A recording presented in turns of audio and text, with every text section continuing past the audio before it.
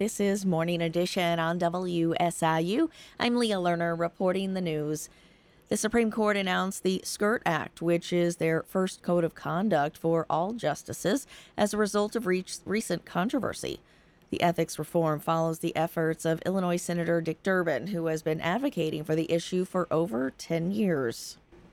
The Supreme Court of the United States is at least saying to the American people, we hear you, and understand that the 9 justices on the Supreme Court are members of a democratic form of government, not royalty, and that they should be held accountable as all public servants in the federal government are held accountable.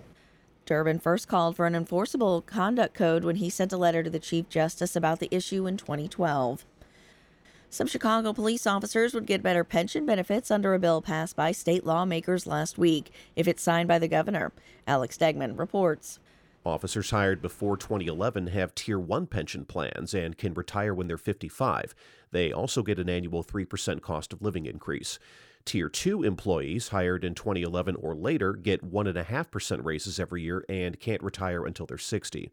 Democratic State Senator Rob Martwick's bill gives all Tier 2 employees the better pension benefits. This administration under Mayor Johnson has recognized the importance of protecting and preserving these retirement benefits for our valued police officers. A senior mayoral advisor told the Sun-Times the increased benefits would likely cost the city $60 million next year. I'm Alex Stegman.